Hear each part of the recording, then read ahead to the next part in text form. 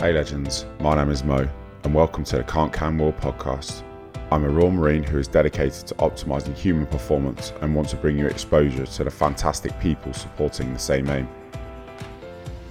I speak with an individual who has dedicated his life to football, signing a professional contract as a teenager. He describes his journey culminating in national team duty. He explains what he has to overcome daily to be better tomorrow than today.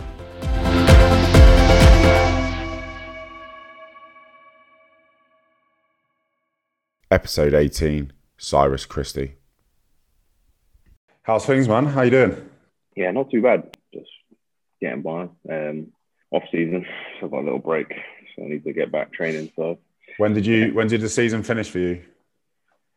when did it finish? I think it was about 3 weeks ago now. Is 2.5, 3 weeks, something like that. Yeah. So I'm just doing a bit of rehab at the minute. I had a bit of an injury through the whole season. So What were you carrying? I tore the fibers off the bone in my groin in like an adductor. It was just like coming from something else, and then I just played the whole season with it, and it just obviously didn't really get much time to rest. So Cortisol it's nothing too major. No injection. It sounds worse than it is. It's not that bad. It's just an annoying one because of the position it's in. You can't really obviously fully rest it. So yeah, you just kind of got to just be careful, but it's not too bad. It's getting better. Now I've had a bit of rest. It's slowly recovering. When's pre-season start for you then? Pre-season is 26th June. Back in on the 26th, so a couple more weeks.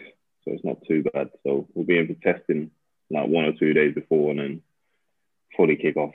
So what is pre-season like though? Off-season like though? Did you get a time off, or are you supposed to be doing maintenance? Are there any naughty boys that when they come back for testing are probably out of shape more than they should be? Or what's the routine there? You get given a schedule, you get given a program that you kind of got to stick to. Once the season's done, you get like kind of. Yeah, kind of. But some people just do their own thing. Do you know what I mean? So obviously, the older you get, the more you just obviously realize what your body needs, and obviously what it's telling you.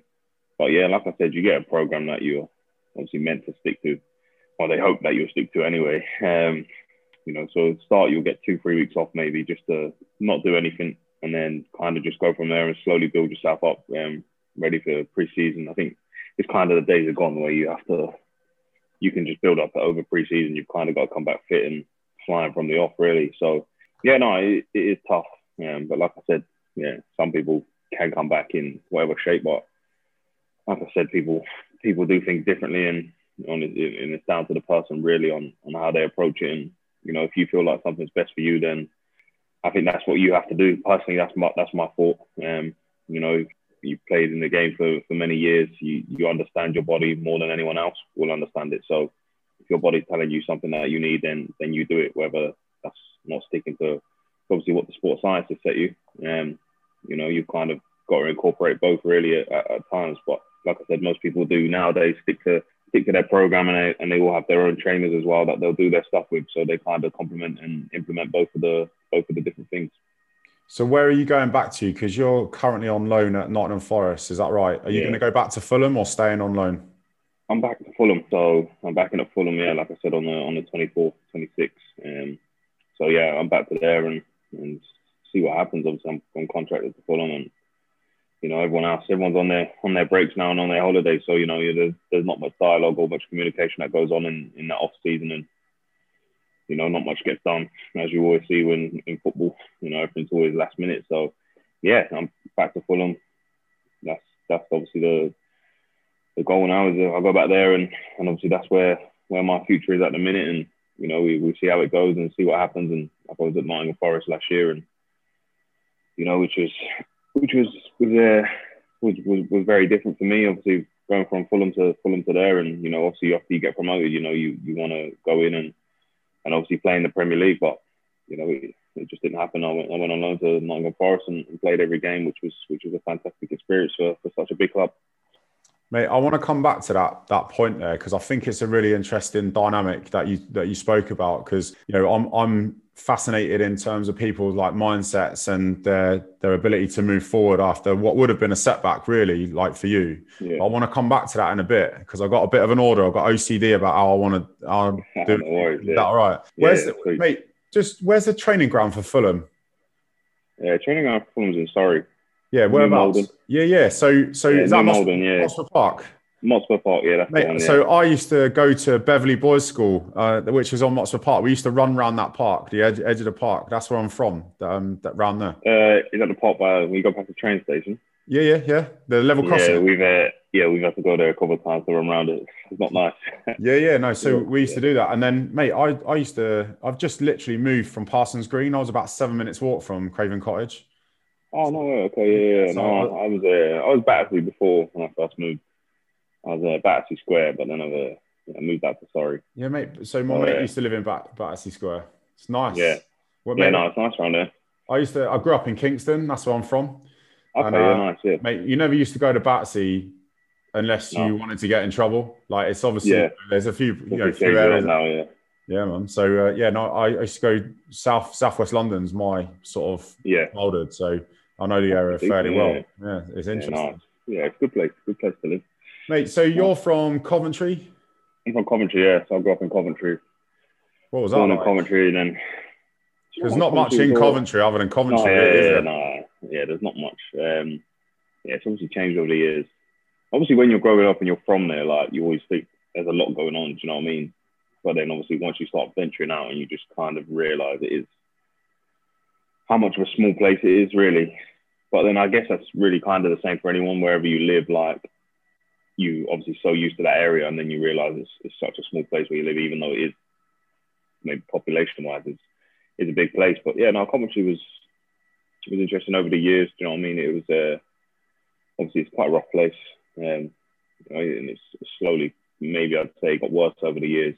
I don't know if more of it's just come to the forefront in terms of the media of how things go on. But like I said, I enjoyed my time growing up in Coventry. There's fantastic people there, and there's a lot of good people that have come out of that place, and it's definitely a city that supports their people that have come through the place. So they're always vouching for people from Coventry to do well, regardless whether you move on to different pastures or not. And like I said, it's a fantastic city with great spirit, and obviously there is a lot of history there, but as everywhere, it's changing now, and there's a lot of people coming from all over places, all over the world, from even in the UK to different things. So there's a lot of different cultures there now in Coventry, especially, and and a lot of different people coming from different backgrounds. And I think obviously, like I said, it's definitely a diverse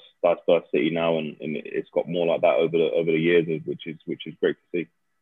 Mate, you strike me as like a very confident. You're confident in yourself. You're comfortable with yourself.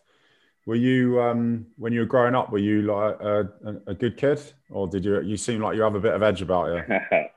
No, me. To be fair, I'm a quiet person. I just like to keep myself to myself. Never got caught, you mean? Yeah, never got caught. But yeah, no, like I said, obviously I grew up with different people that took different paths, and I still speak to them people to this day. And like I said, people obviously show me respect, and they back me and they support me, then I support them regardless of what they're going through. And like I said, I'm always a believer in that there's people obviously that took different paths, but you never know what their backstory is as to why they've taken that, and a lot of people don't necessarily.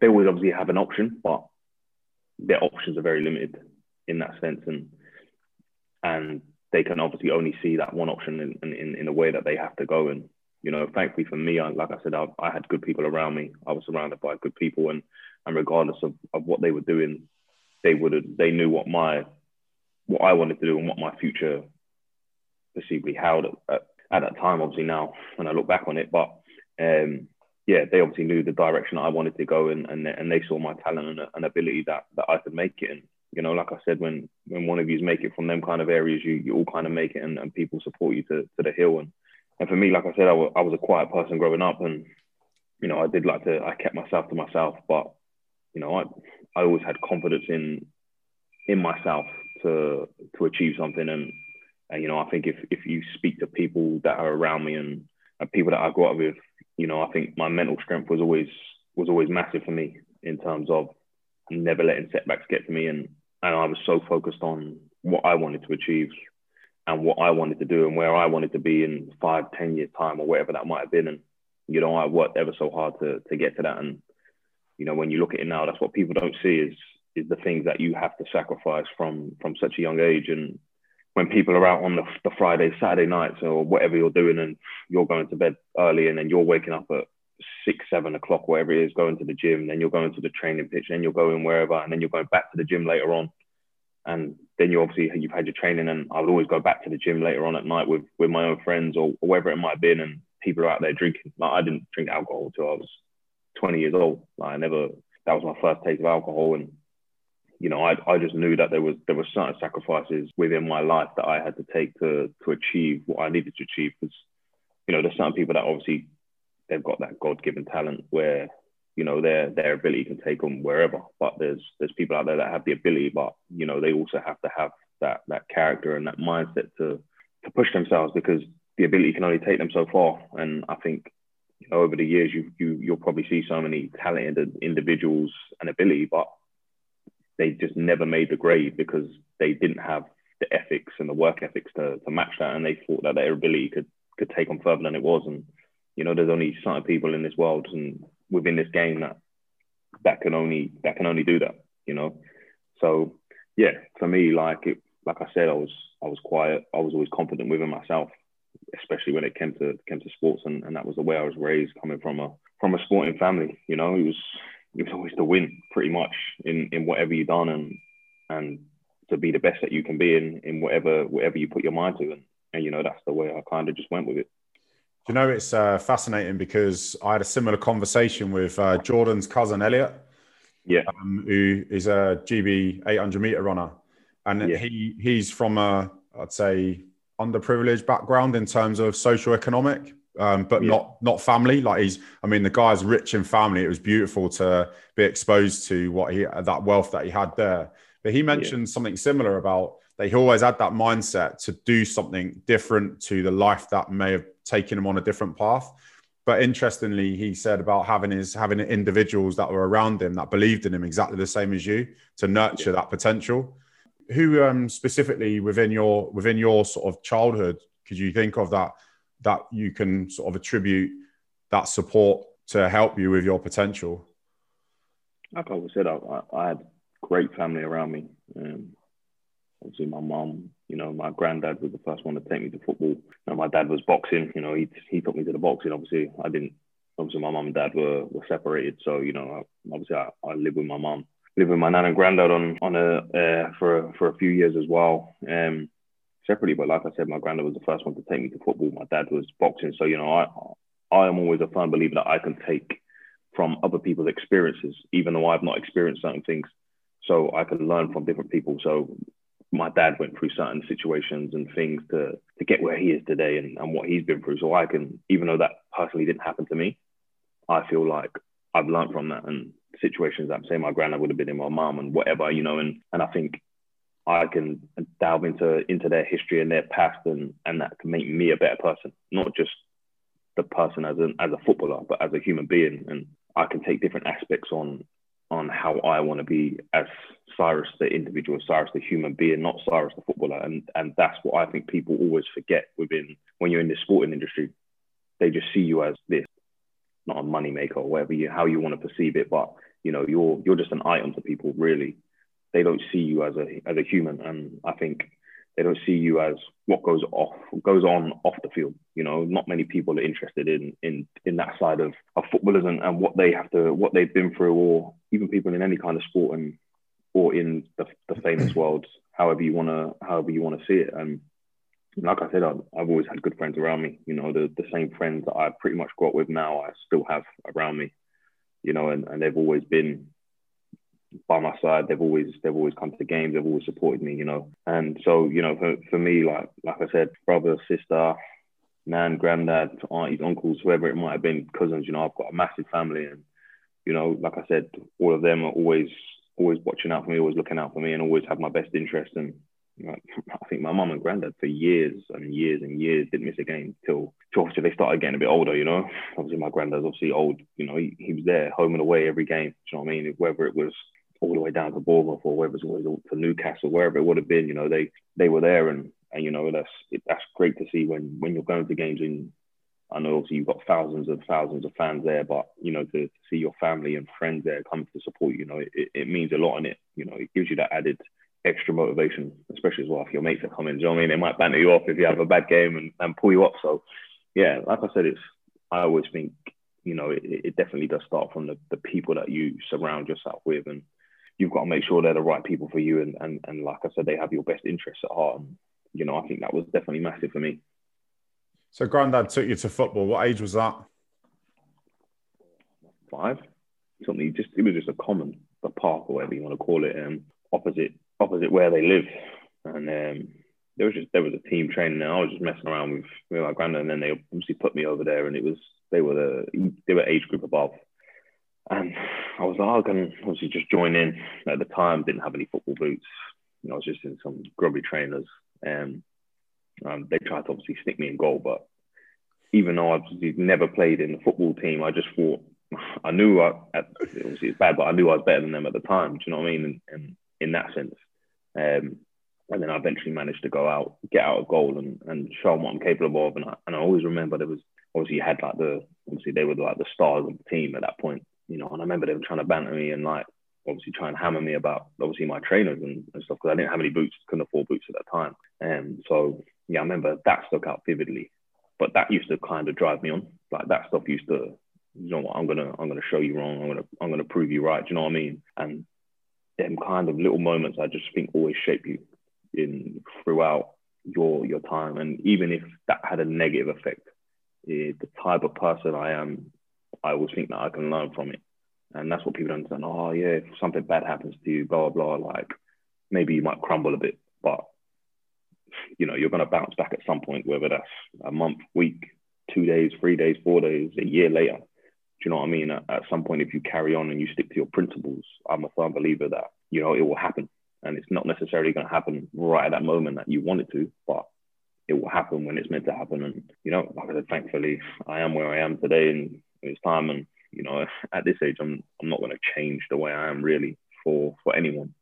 So, I stick to what I believe and what I think works for me. And, I may be a bit stubborn in that sense, but like I said, I'm always willing to learn and listen to other individuals. And I think that's what makes it work for me. I said, obviously I am stubborn, but, I take on information and things that other people say, and I listen to them, and I have an open ear. And then at the end of the day, I'm grown enough and I'm old enough and I'm wise enough to know what I need and what I want to make me the better person or better player or whatever I need to be the best person that I can be. And, and that's what it is at the end of the day. You've got to be the best version of yourself, and you have to do what it takes. And, football is a team game, but at the same time, it's very individual.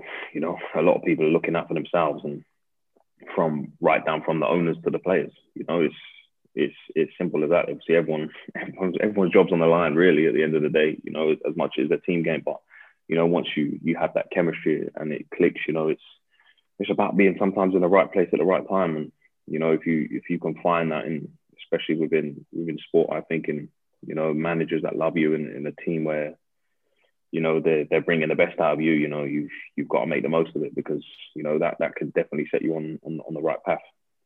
You say that you weren't necessarily you've got talent, absolutely, but you said that you there's a lot of hard work, and your values and standards were fairly straight, which is another reason why you got to where you are. I mean, you're playing like really, really good level football. But were you one of those annoyingly talented people that could just pick up a sport and just be good at it? Yeah, I'd say so. I was good at a lot of sports, to be fair.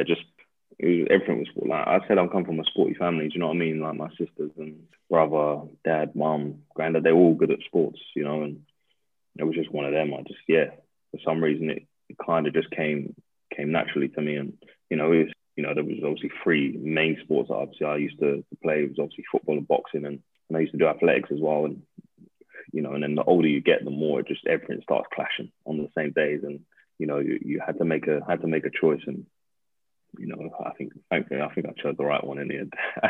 So what was it about football that was the reason why you made the choice? Did you just love it more than the others? I mean, you're a good-looking lad. I mean, you wouldn't have wanted to get it in the face for the rest of your life, would you? Yeah, I know. Yeah, yeah. I don't think I fancy taking too many punches. Boxing. I used to love boxing. To be fair, I feel like I said, boxing was very good, and like I said, I'm coming from a boxing family, really.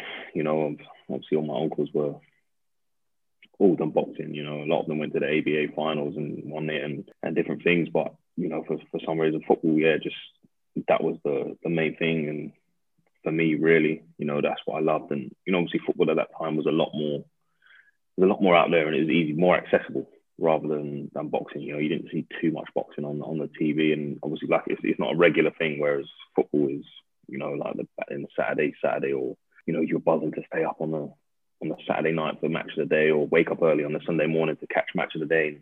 And then for me, like I was an Arsenal fan growing up. Really, yeah. It was just obviously growing up, it was an Arsenal fan. Vieira, yeah, it was. Well, I don't really have team support now. Do you know what I mean? Like I grew up obviously watching Coventry, and then the Arsenal for me was the team. And obviously Vieira and Henry and people like that. They kind of made me fall in love with the game. Really, I think. How can you not watch them? Exactly, yeah. I mean, they was incredible back then, but I think even then there were so many good teams, and I think I was lucky enough to be in Cov Academy, and obviously you get 2 free tickets for every home game, and at the time they was in the Premier League, so I was able to watch Premier League matches, and it was just obviously fantastic to see, like, obviously so many good players, and then even then you used to be in like the soccer academies or whatever they used to call them back then, the camps they do now. And they used to get free tickets then, so they obviously would go to the training on the Saturday morning, and they'd take you on the coach to Highfield Road, and they were fantastic moments growing up, and sitting there in the terraces and watching the game, you kind of can picture yourself, envision yourself playing at that standard and coming out in front of the fans, and even when you're younger, you're looking at the player that plays in your position and as to what you can do and what they're doing and what you think you can do better than him, and you can then just start to, for me anyway, I used to just picture myself, at the time I ended up being the Rico Arena, so coming out into the Rico Arena and playing in that position, and I knew that I could do the job. Do you know what I mean? It was just, how could I get myself to that level? How could I get myself into the pictures and the manager's thoughts and onto playing? Thankfully, obviously, like I went on to make 119, 120 appearances for my boyhood club in a short space of time, and from the first time I got a game, I never looked back, and I think I've gone from strength to strength, and like I said, at times there's been difficult periods, and I think that's just normal in life for everyone to have difficult periods, and it's like I said, it's how you come over them and how you ride that difficult period, and when things are going good, it's never to get ahead of yourself, and it's obviously cliche, but then when things are getting bad, never get too down and let it get to you, and I think I've always stayed level-headed, and like I said, there's people around me that you can always go and ask, and I don't think anyone will have a bad word to say about me in terms of that, especially when it comes to sport. Mate, it's interesting because I did a recording with Anthony Ogogo, and he had boxing and football, and he's anointedly talented as well. And he chose boxing, obviously, over football. He reckons he was going to play for Man United, but we said, you can never not prove it now. Great guy. I mean, he's a wrestler now. Well, this is random. So he's always doing. He retired from boxing, right? Yeah. I mean, he's got an unbelievable story. He's an incredible individual. Yeah. Youth football is fairly ruthless. The attrition rate, the retain and release at 16 on professional contracts, the likelihood is you'll be released. That's the probability when it comes to academy football. You just said then that you had a fair confidence in your ability and you could visualize yourself playing professional football. But did it ever cross your mind that did you ever have any doubt in that? Yeah, I think for me, I was slightly naive. And I think that kind of helped me because in terms of people, like I said, my family didn't know too much about the industry. So I never had a certain picture of how things went. Obviously, over the years, you kind of start to slowly see a picture. But I think there was other kids there that their parents knew too much. And it affected the way that they thought. So I always just thought, yeah, oh, it's cool, I'm sweet. Either way, you release me, I always thought I'll get somewhere. That was my whole thinking. And obviously over the years, now they've changed it. But back then it was like it was year to year. So end of season, we're going to keep you or we're going to get rid of you. Do you know what I mean? And, over the year I kept changing position and it was just like, it was annoying because you weren't really, like 1 year I'm a striker, I'd get top goal scorer. And then next minute I'm right wing, got top goal scorer again, but now I'm centre mid, I was top scorer again. And I'm like, come on, man, what position do you want to play me? And then all of a sudden now I'm slowly working my way back as all the fans kind of do, really. Yeah. I'm thinking I was only young there. But yeah, ended up going to then centre back. And then, nearly back in goal where you started when you were 5, eh? Oh, I know, yeah. That would have been bad for me. Say that. But yeah, you end up going back to the centre back. And I just remember, obviously, at the time, it was, you get to, I think it's 14. Back then, I don't know if it's the same now, but that was the first time they could give you a 2-year contract. And I remember boys, halfway through the season, were signing the 2-year contracts. And I'm thinking, well, where's mine kind of thing? Because I'm thinking, well, I know that I'm playing better than them. I know that I'm better than them. I'm proving it with the goals that I'm scoring and blah, blah, blah. But, I was just thinking, well, maybe they're just going to do it at the end of the season. Then I ended up signing the 2-year. And then you get to, I don't know, I managed to, and I was just thought to myself, at that time, I did get a bit upset, and then I was like, how come why aren't they picking me? But like I said, I was still a bit naive, but at the same time, it means so much to you that you want it and you're thinking, why is everyone else and you really obviously shouldn't be thinking that way, but, and then it kind of obviously then flips on its head, do you know what I mean? And then when we got to the 15, I ended up signing my scholarship before anyone else, and then I ended up going on to make my debut before anyone else. And the people that signed them 2-year contracts, I don't even know if any of them actually still play. Maybe one of them plays in the semi-professionally, and it's obviously crazy. Like I said, you just never know. That moment in time, if I didn't get that 2-year contract at that time, if I got the 2-year contract at the time, it might have been a different outcome. So, like I said, I'm a firm believer. It all happens for a reason. And, like I said, I never look back on them moments. I didn't take it for granted. I knew the position that I'm in, and I knew how I grew up. Like I said, it was underprivileged, and I think that's what kind of drove me on. And I always think now that a lot of these, if you look at a lot of people now within the sporting industry and people that made it, they're coming from maybe the underprivileged background, so they might have that more hunger than people that grow up privileged.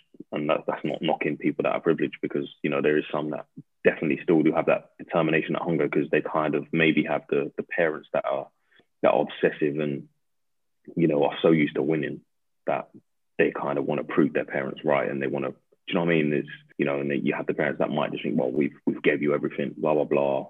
It's crazy. And like I said, everyone has a story. I would firmly used to be in the camp. Oh yeah, people that grew up posh and bricked up, they've got no hunger, but they do. You meet people along the way, and then you dive into their story, and like I said, everyone has their backgrounds and everyone has their reasons as to why they do things. And I think that's what as people, as human beings, we're too quick to dismiss people for what we see at the forefront. We never actually see truly what's going on behind the smoke screen, say, for example, or what's going on or what's happened previously in the last month or weeks or previous years, and so, yeah, I definitely just think the way you were raised and definitely shapes the human being and your career, definitely. It's a really interesting topic because I've got a friend who's one of the academy coaches at Arsenal. Okay, yeah. I've spoke with him at length about retain and release. And it's interesting what you say about it's almost ignorance is bliss when you were growing up, because you didn't realize you knew you wanted to be a professional football player, but you didn't realize the so what's if you didn't make it. And there's a lot of kids now, I think, as the money's increased and the glitz and glam of the game, certainly from a fan's perception, has grown like exponentially. The pressure on those kids to make it, probably from their families, like you say, because they come from, there's a vast majority that will come from underprivileged backgrounds, to be, mum and dad might well think that they're going to be the next Ronaldo and, get that 2-year extension, but then don't get signed when they're 16. And there's a lot of pressure on the clubs now to provide provision for the kids who've been in academies for like 10 years. I think it's 8 years for the kids now. Because it's almost like the drop off. You're hero to zero, 16, see you later. No taxi in the morning picking you up for training, no Arsenal strip or whatever club you play for. It's like now you're back to everybody else's, that stardom's not going to happen. Certainly that's the perception. It's really challenging for the kids now. See the kids obviously now, obviously, like I said, you have all the social media stuff and they've all got the state-of-the-art facilities, and, there's this, like you just touched on, like everyone has this perception that they're going to make it, but when you look at the odds and the slim reality of it is that not everyone is going to make it. It's like 96% or something don't get signed. 0.001% or something like that, isn't it, that make it? But because then after that, the percentage that do get signed, that will stay within football in the next 5 years of their professional career, it ends up being like 0.01% or something ridiculous. They just stop playing football. They're just not involved in it at all. Yeah, because they all know so much about the game in the industry now, because it's so obviously glorified in the public. Whereas obviously back then you didn't, obviously, like I said, we didn't know too much about it. You'd have the odd people that know someone that had already been through it and maybe had points from that. But now everywhere you turn, you know everything. You've got the insights into what the academies, what they're doing day in, day out. They've got it on their iPads. They've got it on their phones. They're able to watch back their sessions and whatever. And, I think at times it's quite a bit of an information overload especially for young kids. And, I've been there. I've seen my little cousins in the academies, and, I think when I was watching it, they probably had more ability than the others, but because they were, like I said, it ties back to the kids that were more selfish were the ones getting the thing because they could run through everyone, whereas they were actually playing good football, but they were playing more as a team game. And it's the fact is that then it becomes hard for them kids, because then they're now seeing so much attention pinpointed to one or two players, and automatically managers and coaches are kind of all want to be the one that brought that player through. Do you know what I mean? They're the one. When it comes 10 years down, I picked him up. I knew he was going to be a star. But did you? Do you know what I mean? There's not many kids where you go, if you've seen a Messi or Ronaldo, like how many of them come around every now and then? And it's always, obviously, as soon as someone does well, that's when people come out of the woodworks. And it's so true. Do you know what I mean? There's people that you don't hear from years and years, and then all of a sudden something, boom, amazing happens, or you do something. It's like, I remember him. I went to school with him, and I'm thinking like, it happened to me so many times. When I played, it's mad. I used to go to school with this lad, and I'm thinking, I never spoke to you in my life, but all of a sudden now it's like, do you know what I mean? And there's people that used to badmouth you. There's certain situations. It happened so many times. It was even like coaches. Do you know what I mean? They, as soon as you start, blah blah, and they mention you and they message you, and you're like, I'm a vivid. I remember everything that happened. And like I said, I touched on it earlier. Like that stuff motivates me. But I always remember when someone done me wrong or someone done me dirty. Do you know what I mean? It sticks in the back of my head, and I always remember it. And then, like I said, when it all of a sudden you start doing well, everyone all of a sudden changed their story. But I'm thinking, I remember 5 years ago you were saying this about me and blah blah. But when you was maybe at your lowest point, like where were you? Do you know what I mean? I wasn't hearing from you. But then as soon as I'm at the highest point, now everyone wants to come out and play, and they want to be there, not leech, like kind of leech off you, and they've all got something to say. But and that's, for me, like I learned it quick. Like when you're, say, maybe at your lowest point in your career, when things aren't going right or going bad, that's when I recognize who had my back and who didn't. And I'll always forever be grateful to them people. And I'm maybe very generous towards people and kind, but you know, I'm generous and kind towards them people that have always been there for me. Do you know what I mean? Through good times and the bad times, and you know, over the course of the years in your life and different situations, you really realize who is actually riding for you. And like I said, I've kind of been lucky in that sense that I haven't had too many people like that have obviously had bad intentions for me. And you know, like I said, maybe I'm a bit blessed in that sense, but you know, I feel like I put it out there in the universe of what I wanted, and you know, I'm a big believer in that. And you know, I think people don't understand how vital the brain is and how you perceive things to set up your attitude, even just towards the start of the day or wherever that might be. And like I said, I already touched on it. I was always picturing me playing on that pitch and what I can do and what I can achieve. And you know, I think that played a massive role for me, definitely. Can you describe the time when you were told that you're going to sign your professional contract? Like, how did it happen? And can you remember how it felt? And what did you do? People always get onto me for this kind of stuff, because when someone gives me a gift or they do something, that doesn't really bother me. I don't get too excited. So it was kind of the same when I signed a pro. Like, I went in there. Sorry, I'm laughing, because I'm like that as well. Oh man, I'm like, okay, cool, yeah. I think people are more excited to give me the gift than I'm to receive it sometimes, and they always hammer me about it. But it was the same when I got the pro. Obviously, I kind of, do you know what I mean? I was 99% certain I was going to get one, because I made my debut at 17 that year. I went on loan to 2 teams. One didn't go very well. The other one went amazing, and then I got recalled. So I was kind of like, yeah, you know what? Maybe it's going to happen. So when I went in there, I was kind of already thinking I've got one, and I was one of the last one to go in, and it's mad because obviously you're all sitting down in the hallway. So do they do that with the whole squad, like the squad? Yeah. You all sit out. So like today's the retain and release day. Yeah. So everyone obviously. Some lads come out crying, and a couple lads. Some lads come out crying. Yeah. So I just remember you're sitting at the lodge. Are you in alphabetical order? It wasn't even alphabetical order, I don't think. It was just, yeah, they were, I don't know if they were just calling people up by random, but I was one of the last ones, and I remember lads going up and they come down the stairs, but there was a door to the right. So obviously one of the coaches would grab them and pull them out if obviously it gone wild or gone bad, to see what the decision was. And obviously you're seeing lads coming down crying or whatever. Like full on X Factor.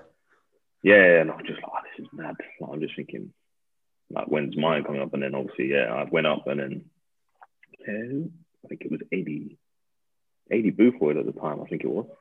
80 Boothroyd gave me my debut. And then, 80 Boothroyd? Yeah, I'm sure it was 80 Boothroyd. Yeah, it was 80 Boothroyd. And then, yeah, obviously he's in there with the academy manager. And like I said, I was really kind of confident that I was going to get one. And then obviously you know, that's when once I got it, it was just like, yeah, cool.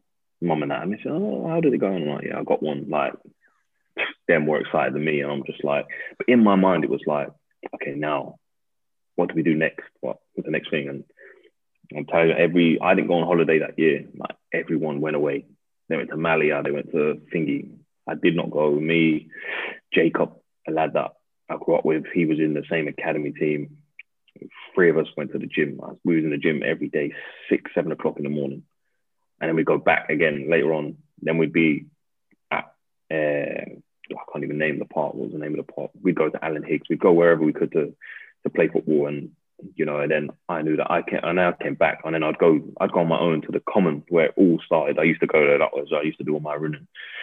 I'd go there and I'd buy my court, I'd buy the balls and I'd buy the cones, and I'd set up whatever I needed to do the running, I'd do my football stuff, whatever it was. And, you know, and then that pre-season, I'm not first choice right back. You know, I'm coming back at 18. Obviously made my debut, and it was just like, okay, cool. You're kind of in the tension, like, yeah, I know that I can break into the first team, but, you know, at that time, the reality is that, you probably might send you on loan to go out. But the way Coventry was set up there with the financial situation, and a lot of players left. It was more that they were relying on the youth team. And, you know, I come back and, you know, I won the yo-yo test, whatever they call it nowadays. I come back fit. And then first game, pre-season, I was the only one. I played 90 minutes. Like, I come back in such a good shape that all of a sudden now I'm in the manager's eye. And he's looking at me, and then I'm thinking, oh, but I'm still at the time second choice, even third choice potentially, depending on the personnel that he maybe could see playing at right back. And then it's mad within football, opportunities come by, whether that's people getting sent off, whether that's people getting injured, whether that's people getting sold. You've got to be ready. And the person ahead of me, he got injured, and that was my opportunity to come in and do well and to do what I always pictured myself doing. And I managed to make my debut first game of the season against Leicester, and then I think I went on to play 44 games that season, and then I got injured. I done my knee and then was out for ages. But even then, when I done my knee, it was my mentality was to just come back strong and quick. And they told me I'm out for 13 months. I came back in 9. So luckily, all the rehab everything went smooth. It was plain sailing. They signed me off, but my mentality to get through that is what got me back. Because I could have easily sat there and felt sorry for myself, where I was straight-legged in a brace for 6 weeks, not able to move, not able to do nothing. But, I did everything possible that I could do. And I just went back to what I knew best is, okay, all right, cool. I'm back in the gym, morning, night, Monday to Sunday. No days off. I was just thinking, because this is my opportunity to come back and come back with a bang. But in that sense as well, I was always looking, what was the next step for me at that time? And we got relegated, and at that time I was like, I've tasted the Championship. Do you want to go to League One? Really, you need to come back and show that, because obviously people are going to write you off. It was my second knee injury at the time. I'd done it first when I was 15, and then I'd done it again when I was 18. 4 years later. What did you do to your knee? Tore the meniscus in the lateral side. Do you know what I mean? And so it's like, how's he going to come back from this? And that's what drove me on as well, is people were writing me off before. And I'm thinking, I'm only 18, surely that. But it was naive for me, because it can happen to people. People don't come back from injuries. They don't come back the same player. But, like I said, I looked after myself well, and I put myself in a position to say, well, I knew that my body wouldn't let me down. And I think that's what I've done over the years. If you look at my injury records, I haven't had many injuries, touch wood. I've never tore a muscle. Do you know what I mean? The only injury that I had is my knee injury, really. I had one ankle injury, which kept me out for 2 months. But even then, I came back quicker, because my whole process was to come back quicker. And I'd done everything possible for me to be able to come back quicker. So when I come back, my body wouldn't let me down. And I think that's what, for me, has been, over the years, the biggest thing that I've learned is my best investment has been me investing in myself. So you're going to be at the football club, and I have my own physios, my trainers, and I think, you're spending money. But in my head, I know I'm spending maybe a lot of money on these things, but the returns are amazing for me. You're going to pay your dividends for that. It's like anything. If you invest in yourself, because at the same time, when you look at football clubs, they don't have enough staff to cater for your needs, really, in that sense, to get you ready for the game in terms of physios. The physios have a lot of players to deal with, and you know what I mean? They can't have a physio for every player, because it's not going to work business-wise, and it's the same for sports science or whatever. So every little extra you have to do to do it for yourself, to be the best, that's the biggest thing. And I mean, for any young kid out there and any person striving to be something, even if it's, like you said, they may not have the money, but find someone within a budget that you can work with, because them little 1%ers is what makes your career, what gives you longevity. Do you know what I mean? It's what allows you to perform at your best, and that's the biggest thing. You want to be able to go out there on a Saturday, because every game you never feel 100%. There's not one footballer in this world that goes out there and they feel 100% every game. But you want to be able to make sure that if you're playing at 85% of your body's home, you know that your body's not going to let you down. You know that you can get through it, and you look at that other person that you're playing against, and you know that, I'm fitter than him, I'm stronger than him, blah, blah, blah. And mentally, you know that you can keep going and you can keep pushing through it, because they might break, and they might, in terms of mentally, they might break down, and they think, oh, fucking hell, this guy's still going. Do you know what I mean? And it's always been a thing for me. And I think over the years, that's been the best thing is to invest in myself. And like I said, I think it's paid wonders for me. And, and like I said, I've been available for every training session for the last, I don't know how many years. So, and to play, you have to be available.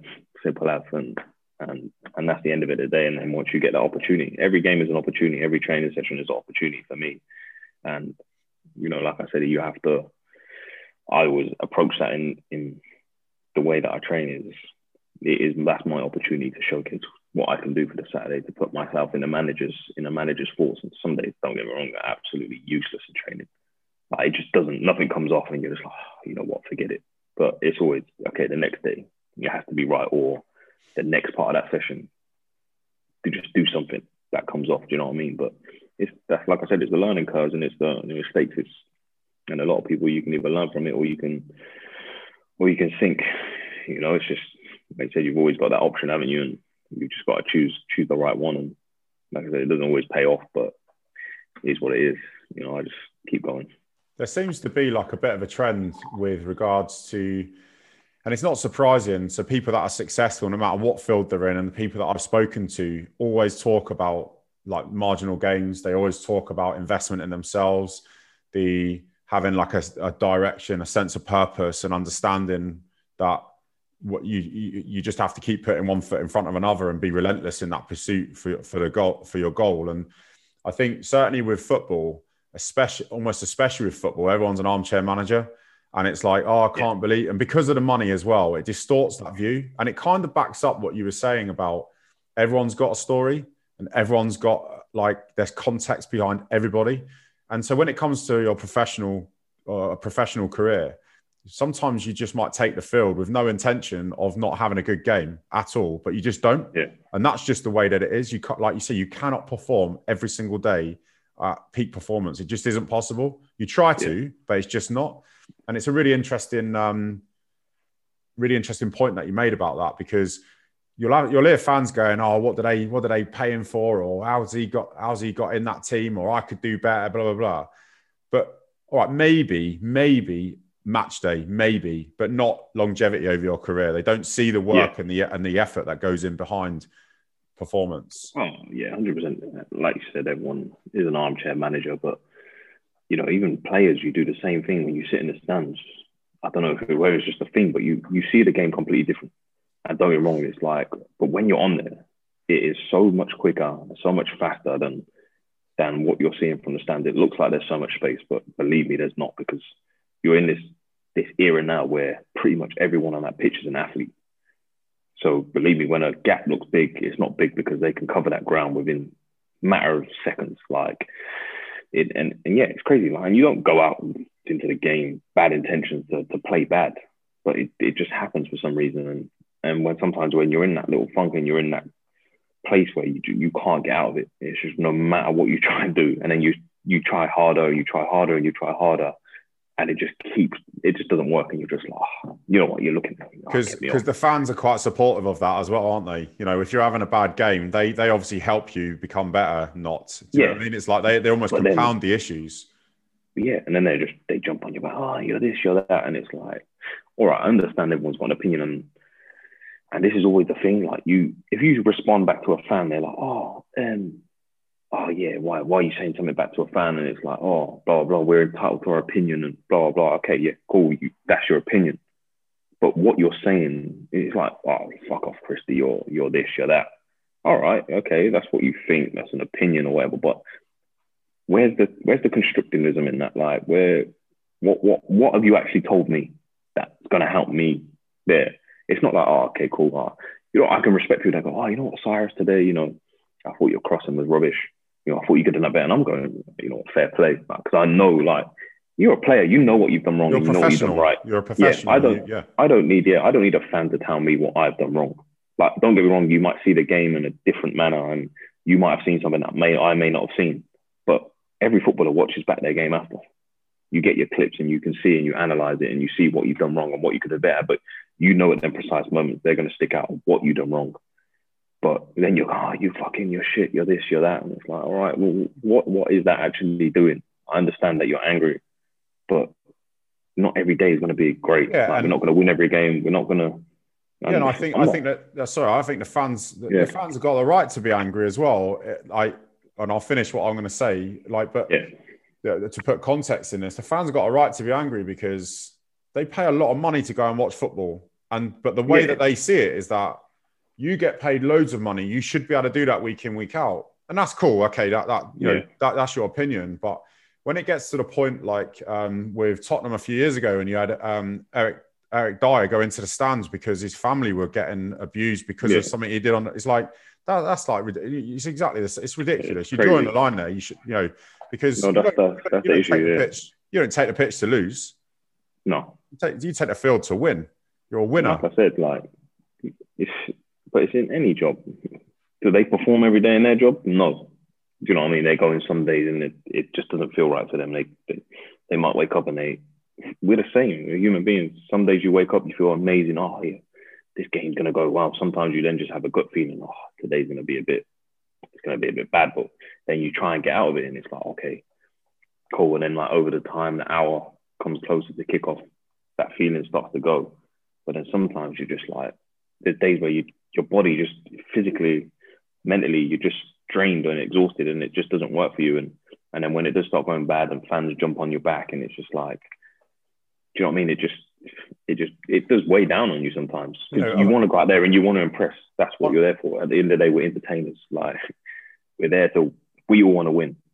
And every footballer is a winner. They want to be a winner. And everyone's bad losers and sore losers. So you understand where they're coming from. But like I said, it's the way sometimes people approach you. It has to be different because it doesn't, like I said, there's certain people that can take it and there's certain people that can't accept it. But for me, like, I can take it or whatever, but there's certain things that I can't accept in the way that you say, because there's no way that you're going to talk to me face to face like that. And fair enough if you do.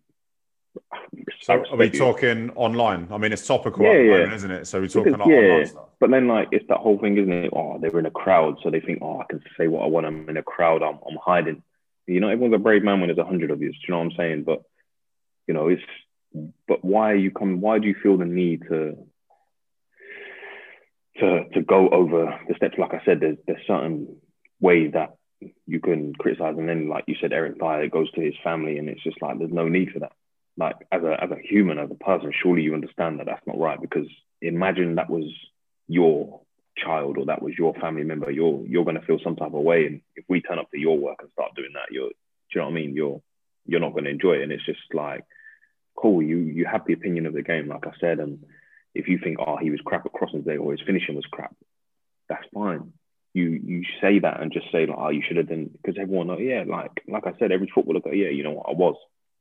But then when it just starts, it feels like personal, where they're just like, you're this person, you're that word, you're that. Do you know what I mean? It just, there's no need for that. Just take your half an hour, cool down after the game, and then approach. Do you know what I mean? And just see it in a different manner. But that's the way it is now. People are too quick to react. Everyone reacts off their emotion and the way they're feeling at that time. And I understand football, the emotions are so high where fans, players, they get to that point, like, where you're just riding that wave of emotion, and people live for that.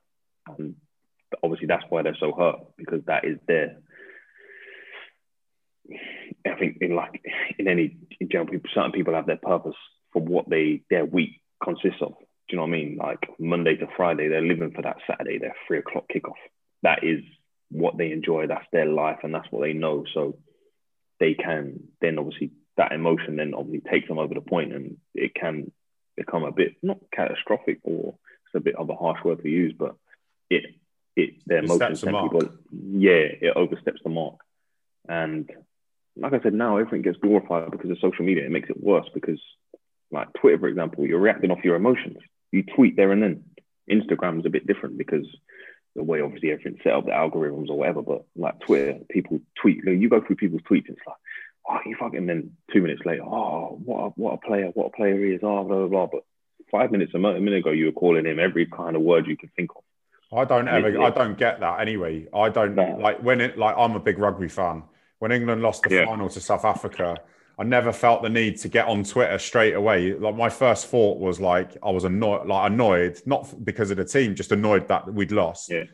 I never went, oh, I need to get on Twitter to abuse some people. That was never like my, and I I'd love to genuinely speak with someone that has done that, because I'd want to know why it happens, because I can't understand it. I don't get it. I genuinely don't get it.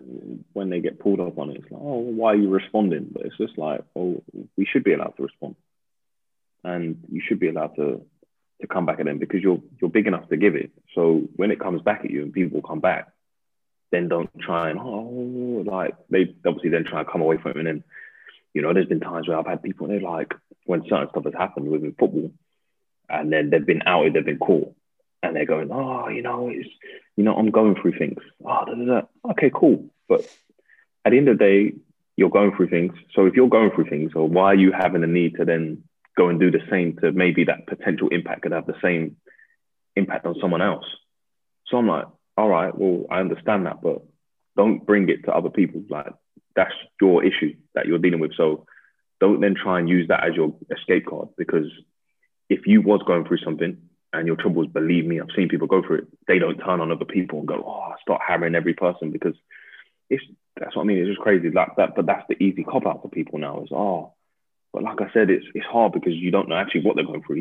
They might be telling the truth, but I think when it comes to certain things, is these people that when they get pulled up on it, it's the easy excuses for, yeah, like, you know, when I have too much drink, it's like, I'm going through stuff, so I'm drinking loads of alcohol, and you know, then I'm expressing the feelings towards you, like, on the pitch, and it's like, you know what you're doing, like. But it's just now you would have carried on doing it if you didn't get caught. It would have been the same outcome on the Tuesday or the Saturday, whenever the next game is, and it's just like it like I said, it doesn't make sense, and sometimes it's grown men, they've got kids, and it baffles me, because do you know what I like? The obviously there's a lot of talk and rightly so about online hate at the moment, standing up to racism and you know, basically just people being dicks, like for no reason. And one of my, you know, it's been talked about is where the social media companies, to get a profile, you should have to prove like passport details or some identity. So you can't just create a fake profile, because then really, what that starts to do is hold people to account. So if those comments are made, you've got you know exactly who they are, rather than it just being John Smith that they've just created this fake profile. I mean, there is ways of catching people, but the police don't have the time or a resource to go through every single every single lead to be able to do that, which is a real shame. Doesn't line the big companies' pockets, does it? Do you know what I mean? No. Takes away from them. So, like I said, this world is selfish. Everyone's looking out for themselves. That's their best interest. It's, you know, the more traction that they gain. It's the same with press.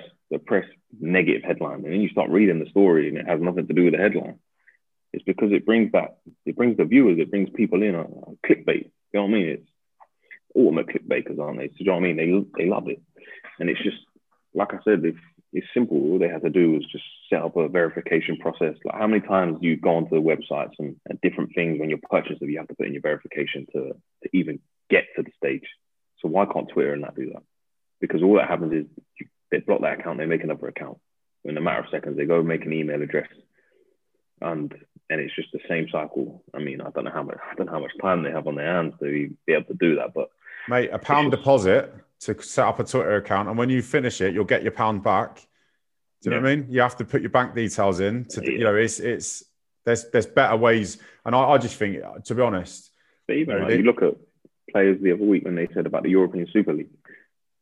Like, how much did the social media, all the big companies, they come out and they all had their voices, but then when it comes to the discrimination and racial stuff and diversity and whatever it is, you know, they're very silent for a long amount of time, because it can have a negative impact on them. But when the Super League, all of a sudden it started affecting their pockets and potentially it's going to affect them, now their voices, and like I touched on it before, when everyone was all of a sudden, when stuff happened at the start, when people were taking a knee over the George Floyd stuff, you've got all these people now coming out about, the racial and blah, blah, blah. Like, but it was all for their social media hype. You know, where are these people now? A year, 6 months, wherever it might be down the line. You don't hear their voices. They put it up because that was the trend at that point. Oh, yeah, Black Lives Matter, BLM, George Floyd, we stand. But you don't stand, because when it happens, like I said, when it happens to certain people, where were you then? You're not touching on this subject every day, every week, or wherever. It's like, oh, well, that's the trend. Everyone's putting up a, well, I don't even know what the thing was at that point, the George Floyd And thing. it's a bit of a joke that a subject like that becomes a social media trend, like a TikTok dance would do. It's ridiculous. Exactly. It is so ridiculous. It's not even funny. On that subject, where should it be going? Like, because, you know, people have tried, like, you know, you have companies, football clubs saying we're going to stop online hate. We're going to boycott social media, which I think is a load of shite, to be honest. Yeah, like, exactly. That's not going to do anything. Nothing. Yeah, because the next week they're back on social media again. You know, it's a good sort of offer gesture.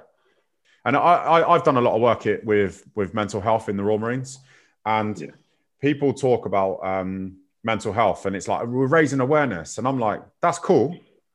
And what? So it's like saying that me and you are standing in the street, and I go, "Si, you know that house is on fire?" And you go, "Oh yeah, it is, isn't it?" And I'm going to go, "Yeah, do you know those people inside are going to die?" And you're like stood there with your arms crossed going, "Yeah, no, you're right, aren't they? I wonder where the fire brigade is," waiting for the fire brigade to turn up, yeah? And then some more people come. We're going, "Oh, what's going on? There's a fire in that house." So we're raising awareness about this fire, and people are going to die, but no one does anything about it because they're waiting for someone else to do something about it. Fire brigade turn up, people die and go, "See, I told you it's going to happen." It's the same thing. Raising awareness to me is good, but it's useless. It's no effect to it. When it happens, when you've seen people that have committed suicide, and all of a sudden now there's people, "Oh, look at this. Oh, I wish I responded to their text," or, do you know what I mean? And there's all of a sudden, but then previous weeks when there was then people where they were basically, it was a cry for help. Do you know what I'm saying? Like, you obviously, when you look back on it, you could see the cry for help. But if you were so close to that person, I believe that you would have maybe, well, you not picked up on it. Not necessarily. I don't believe that they always pick up on the signs, but there was a lot of people there that had to be, "Oh yeah, when they passed away, oh, everyone, oh, well, blah blah, they were so kind, they were so this." But you know, there was so many articles previous weeks to that where they were hammering them people. But then that, when it came to them passing away, all of a sudden now they're feeling bad. They know that, but then they're trying to cover up that. But it's like, keep that same energy you had a few weeks ago. If that's what you stand by, that's what you stand by. And it's just, the amount of times it happens, it's crazy. So people need to start thinking before. That's what I'm saying. They need to start thinking before they say stuff and what they do, because you don't actually know what is going on in people's lives, and especially now with the whole lockdown and stuff. And you see, like, I think so many people are suffering because you're limited to what you can do, and especially over the course of the winter lockdown. Like last time, it was amazing. Do you know what I mean? It was fresh. The sun was out. Everyone was loving life. Do you know what I mean? You could go and do whatever. But then there's people that they wouldn't go out. Do you know what I mean? And you could see why they had no company. They couldn't see people because, like, I think certain people get to maybe a certain age, and like I said, people live for certain reasons. That's what they picture in their minds. So what is the next thing that they're living for? Whether that's you're living for your weekend. A lot of people do that. Do you know what I mean? They're Monday to Friday, they're living for their weekend, or some people live for that. Oh, I'm going to meet up with certain people and speak and, you know, go for a walk, whatever it was. And when that stuff gets taken away from you, do you know what I mean? It was definitely tough for them. And I think it's definitely drove that mental health aspect. And that's why I think people need to, like I said, they need to be careful with what they say and how they're approaching it. And don't get me wrong, the world is full of opinions, and that's what makes the world go round, and everyone's going to have their opinion. And that's what makes football in general so great, because everyone has different opinions and different views. But like we said, when you're overstepping that mark is when you never know where that could just push someone over the edge. And it's just, it's crazy. Like, you've mentioned that people have overstepped the mark with you. How do you deal with that? How do you move, because you have to have some like rhino skin to be able to not let comments affect you, because it's just like, as in, I say you, but anybody does. How do you, if that sort of stuff has been directed at you, how do you move on from it or deal with it? Like when I was younger, I used to just react. Do you know what I mean? I'd just be a bit hot-headed and angry, and, do you know what I mean? I wanted to fight everyone. And like I said, the way we came up, we had to fight for everything. Do you know what I mean? And that was a kind of mentality that you just went with. But now it's just like, I'm just at a point where I'm just like, it's what it is. Like, cool, that's your opinion. I'm not even go with the flow, but it doesn't affect me. Like, I'm just like, cool. My process is, okay, if I seen him or seen that person on the street, would they say it? No, they wouldn't say it to your face. So they're just hiding online. But it's mad weird, like in this world now, like it's so easy to pick up on the negative aspects of things. It's so much easier than picking up the positive. I swear to God, there could be 10 positive messages and you've got 4 negative ones, but the 4 ones way down on you. Negativity sells, doesn't it? It's the thing for people. It's so much easier to be negative towards someone than positive. And I always just think it's like people they always they see themselves in a certain way, but instead of owning up to themselves and having that tough conversation with themselves, they want to put it onto someone else.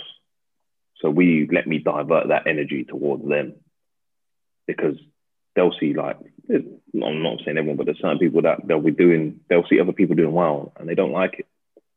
They want to put limitations on people because that's their limitation. So I would just think to myself. So like superimpose it on someone else. Yeah. But I'm just thinking, I know my limit.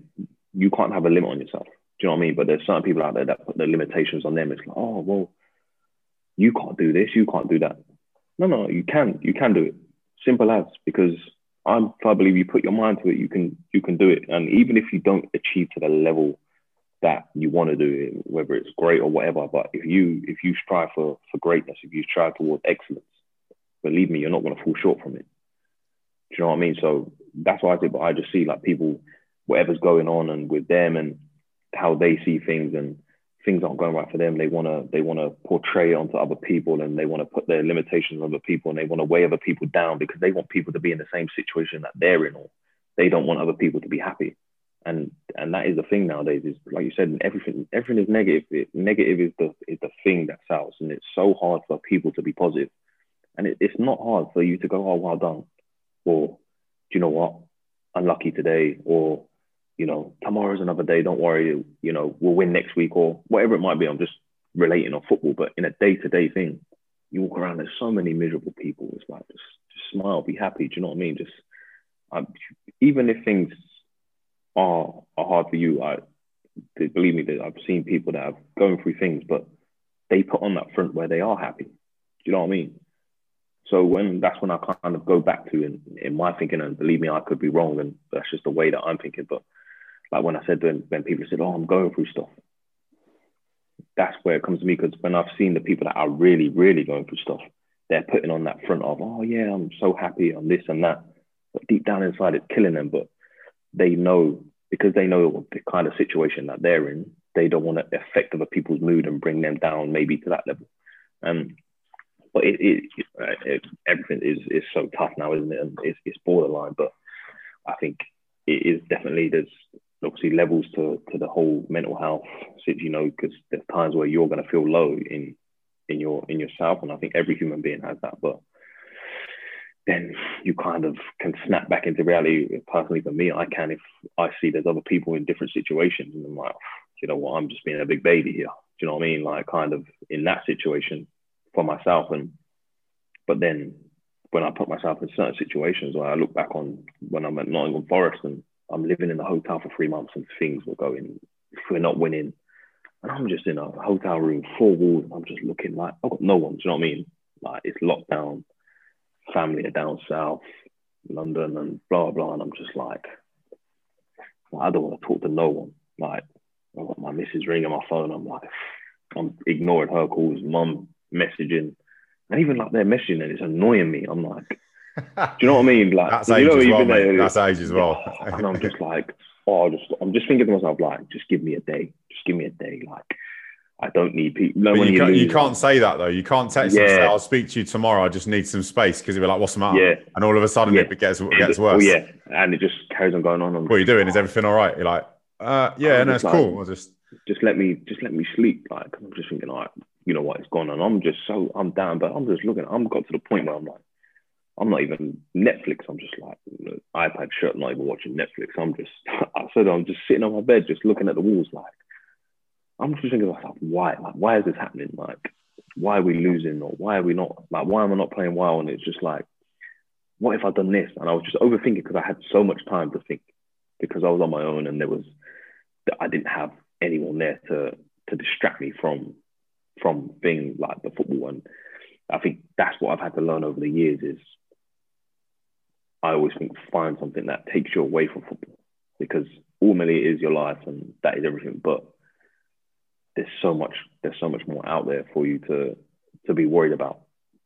And like I said, the next game is always another opportunity, but there's moments in time that might pass you by that never going to come back outside of football, whether that is your kids or your family growing up and them doing whatever they might be, or do you know what I mean? And there's a moment in time where like you could be in that funk and I'm worrying too much about football, but that person next to me they're hurting, they're inside, or that might have actually been the last message that they wrote to me. Do you know what I mean?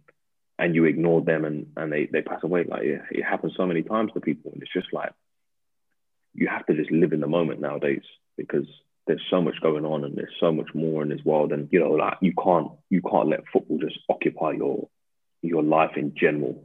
Like, don't get me wrong, there's certain people that will and they might see differently, but for me, you have to live in that moment. There's so many moments and there's so much stuff going around you that can take you away from football, because you're so in tune to it for so many years.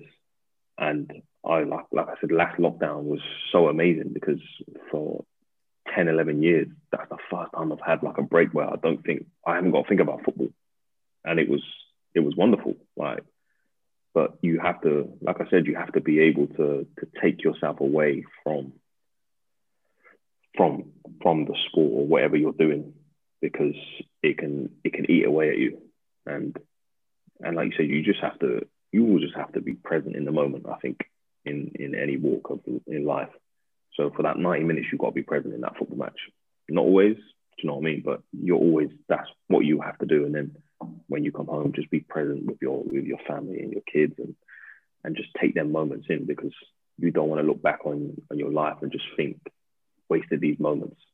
And it's the same with football. When you're on the football, don't waste the opportunity. Don't waste that moment of striving to be better and to become better in yourself, and you don't want to look back. And that's always the thing for me. I don't want to look back on my career and think, oh, you know what, I could have done that. I should have. I don't want that weighing down on me. Do you know what I mean? When you retire, you just want to retire and be happy and just live your life and not have a life of regrets. But I think that's the problem with too many people. You get to the point where you live a life of regret. And I've seen it so many times with people within your family or with your friends, where there's one pivotal moment in your life that could have changed the course of your life, and they chose the wrong thing. And then you look back and now that it eats away at you. Like, they'll say that it won't, but it will. 100% I believe it does, because that moment in time when you might be getting on with stuff, but at some point there's a flashback when, for example, if you didn't make it as a footballer, or you chose the wrong thing, and you drive past kids on a Sunday afternoon or Sunday morning playing on the 5-a-side or 10-a-side, 11-a-side, whatever they might be doing, you're thinking, oh, what? Like, I wish I made the most of that opportunity. I wish I took that moment in, like, because they're priceless moments. And that's 100%. What people need to understand is, and when you look back now, I look back on football and your career, they are the happiest moments of your life, because you were free. Whereas now football, it's a business for you. At the end of the day, it's your career. So you get to the point where you have to look at it that as much as you love it, there's also that aspect where you're in a business. So the owners obviously are seeing it that way, the manager, blah, blah. Like I said, everyone's looking out for themselves. So you have to always be able to look out for yourself as well. And that's what always strikes me as well with when fans, and they say, oh, players don't have loyalty to clubs and blah, blah. But the same vice, they don't have loyalty to us in terms of not the fans, but the owners or the managers. There's not that much loyalty in that sense as well. So maybe we said we'd come back to it, and that, yeah, it's right at the start, and it's actually come full circle, which is really nice. About, you mentioned the word item, like you feel like you're an item, and like obviously the loyalty. Yeah, I think it's there is knowing the reality of football and being a fan are two different lenses to look through the game at. And the fan will be loyal to our club. You know, unless you're one of those glory hunters and you just support it. But they are loyal through and through. And I suppose, you know, if we take the situation where you sign for Fulham promote, dream of playing in the Premier League, and you're then loaned out to Nottingham Forest, it's a business. Ultimately, it's not, you know, and that must be really hard to take, because there's an opportunity there that you've worked all your life to get to. And now the business has said, nah, not today. We're going in a different direction. Yeah, exactly. And that's the thing. And, you know, it could have been, the easy option could have been for me to sit there at Fulham and, you know, potentially play 10, 15 games. But like I said, what am I gaining from that? Like, that's not doing anything for me, because, like you said, football is your love and it's the game that you enjoy.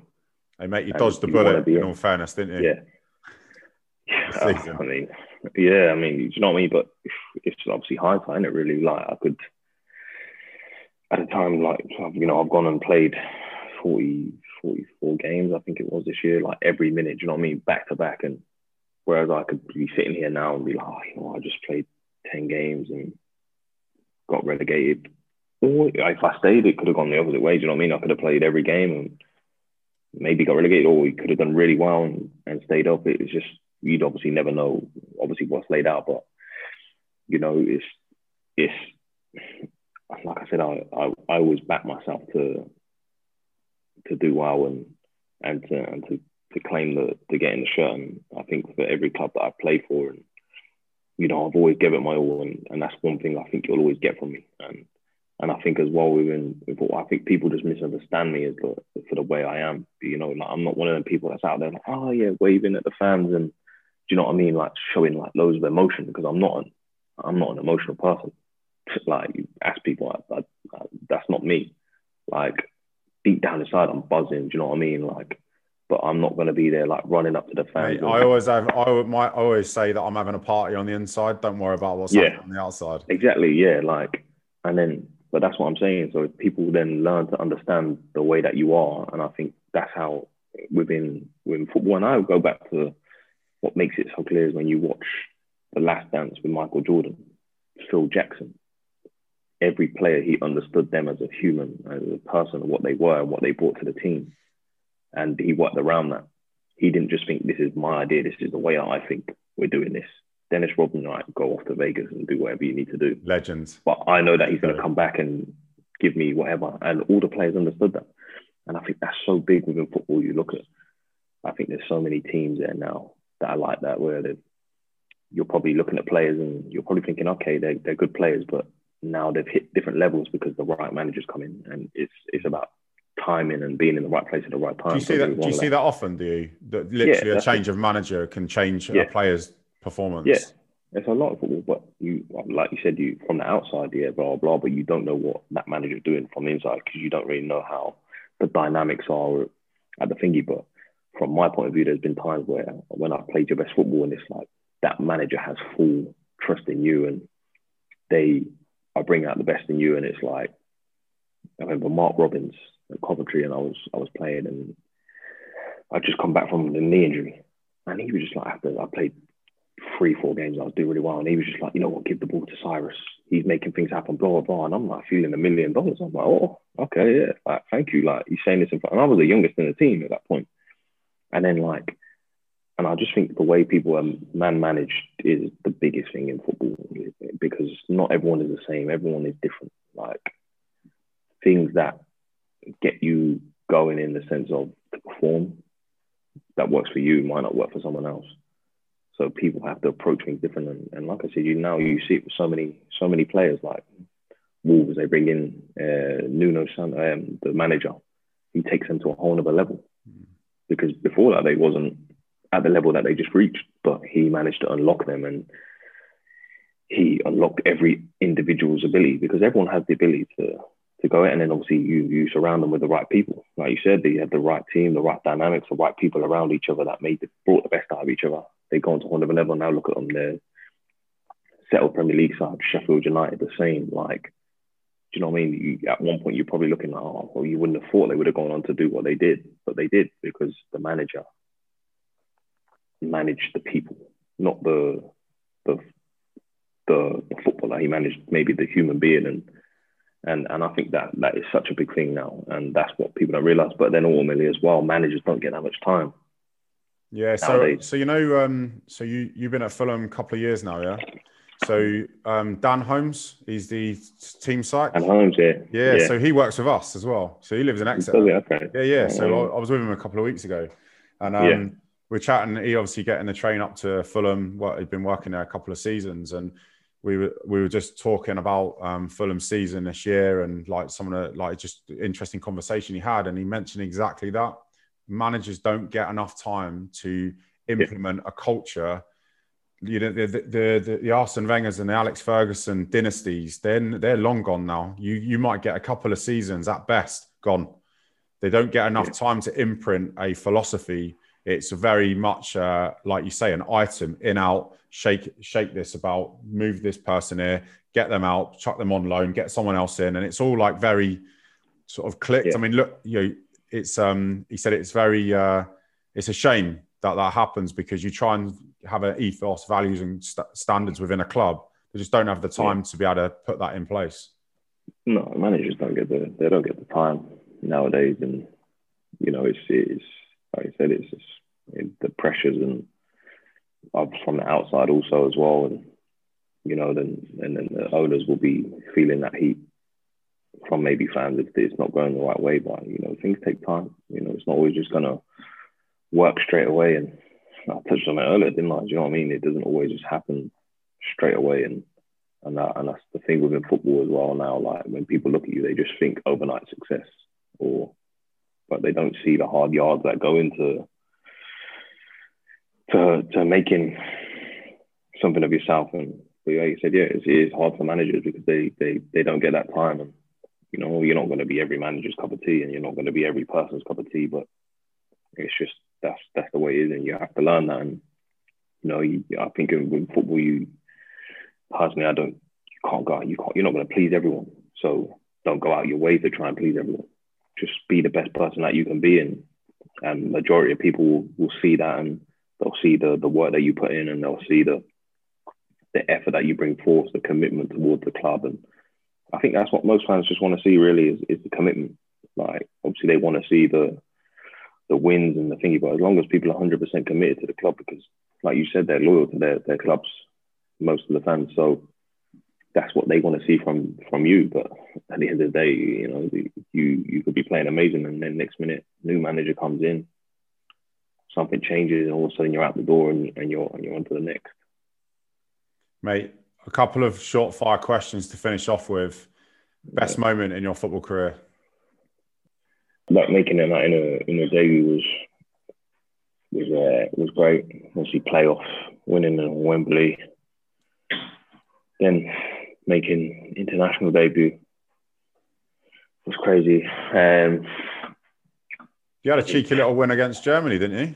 I was just about to mention that. You read my mind. Yeah, that's one of the biggest standouts, definitely. Because at that moment in time, obviously, they were number one in the world. Who were you directly opposing? Who was the player that you had to defend against?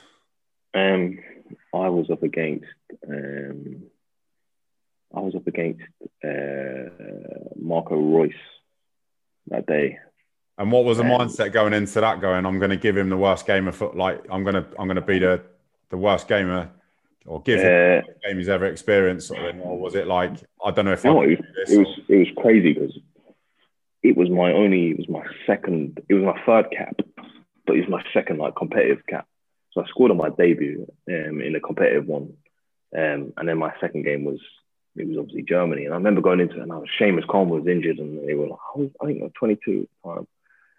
And I remember and I was still and I was still naive a bit, to be honest. And I was just sitting there, and then obviously I had to do the press conference, and they were like, there's obviously a big chance that you could play, and blah blah. And I was like, at the time, I kind of knew, but obviously didn't want to give it away. And I was like, I think we can beat them.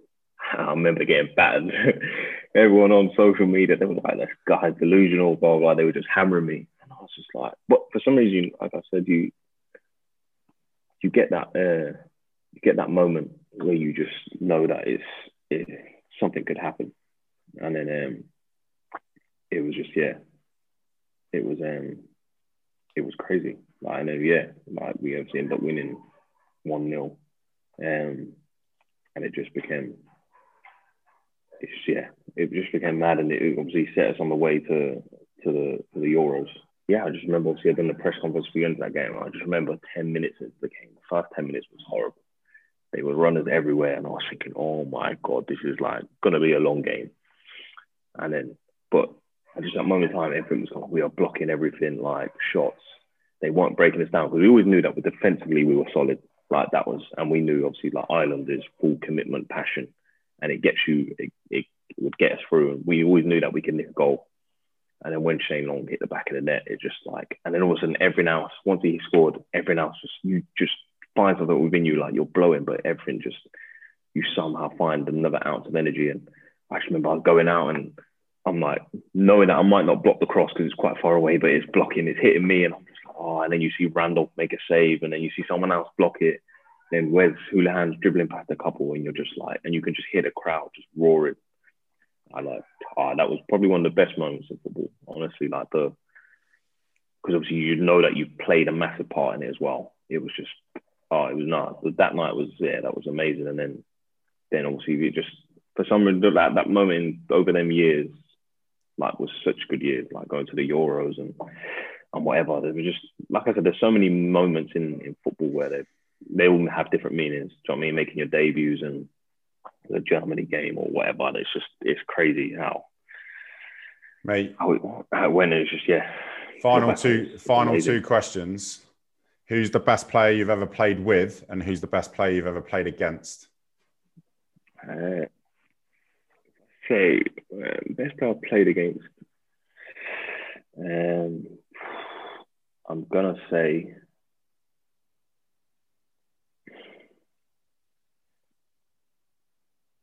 best player I think I've played against would be Hazard, because he was so hard to get the ball off.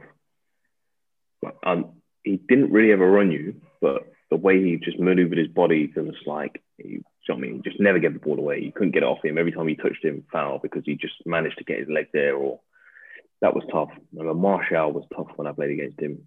That was a tough game because he was so direct and he was just so quick to go both ways. Like usually one player, they're better off going one way. Like he just somehow stayed at the same pace going both ways. It was incredible.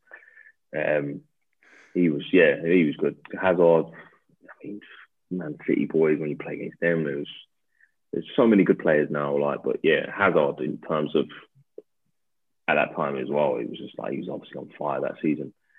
But you just couldn't get the ball off him. Like you get tight to him, he rolls you.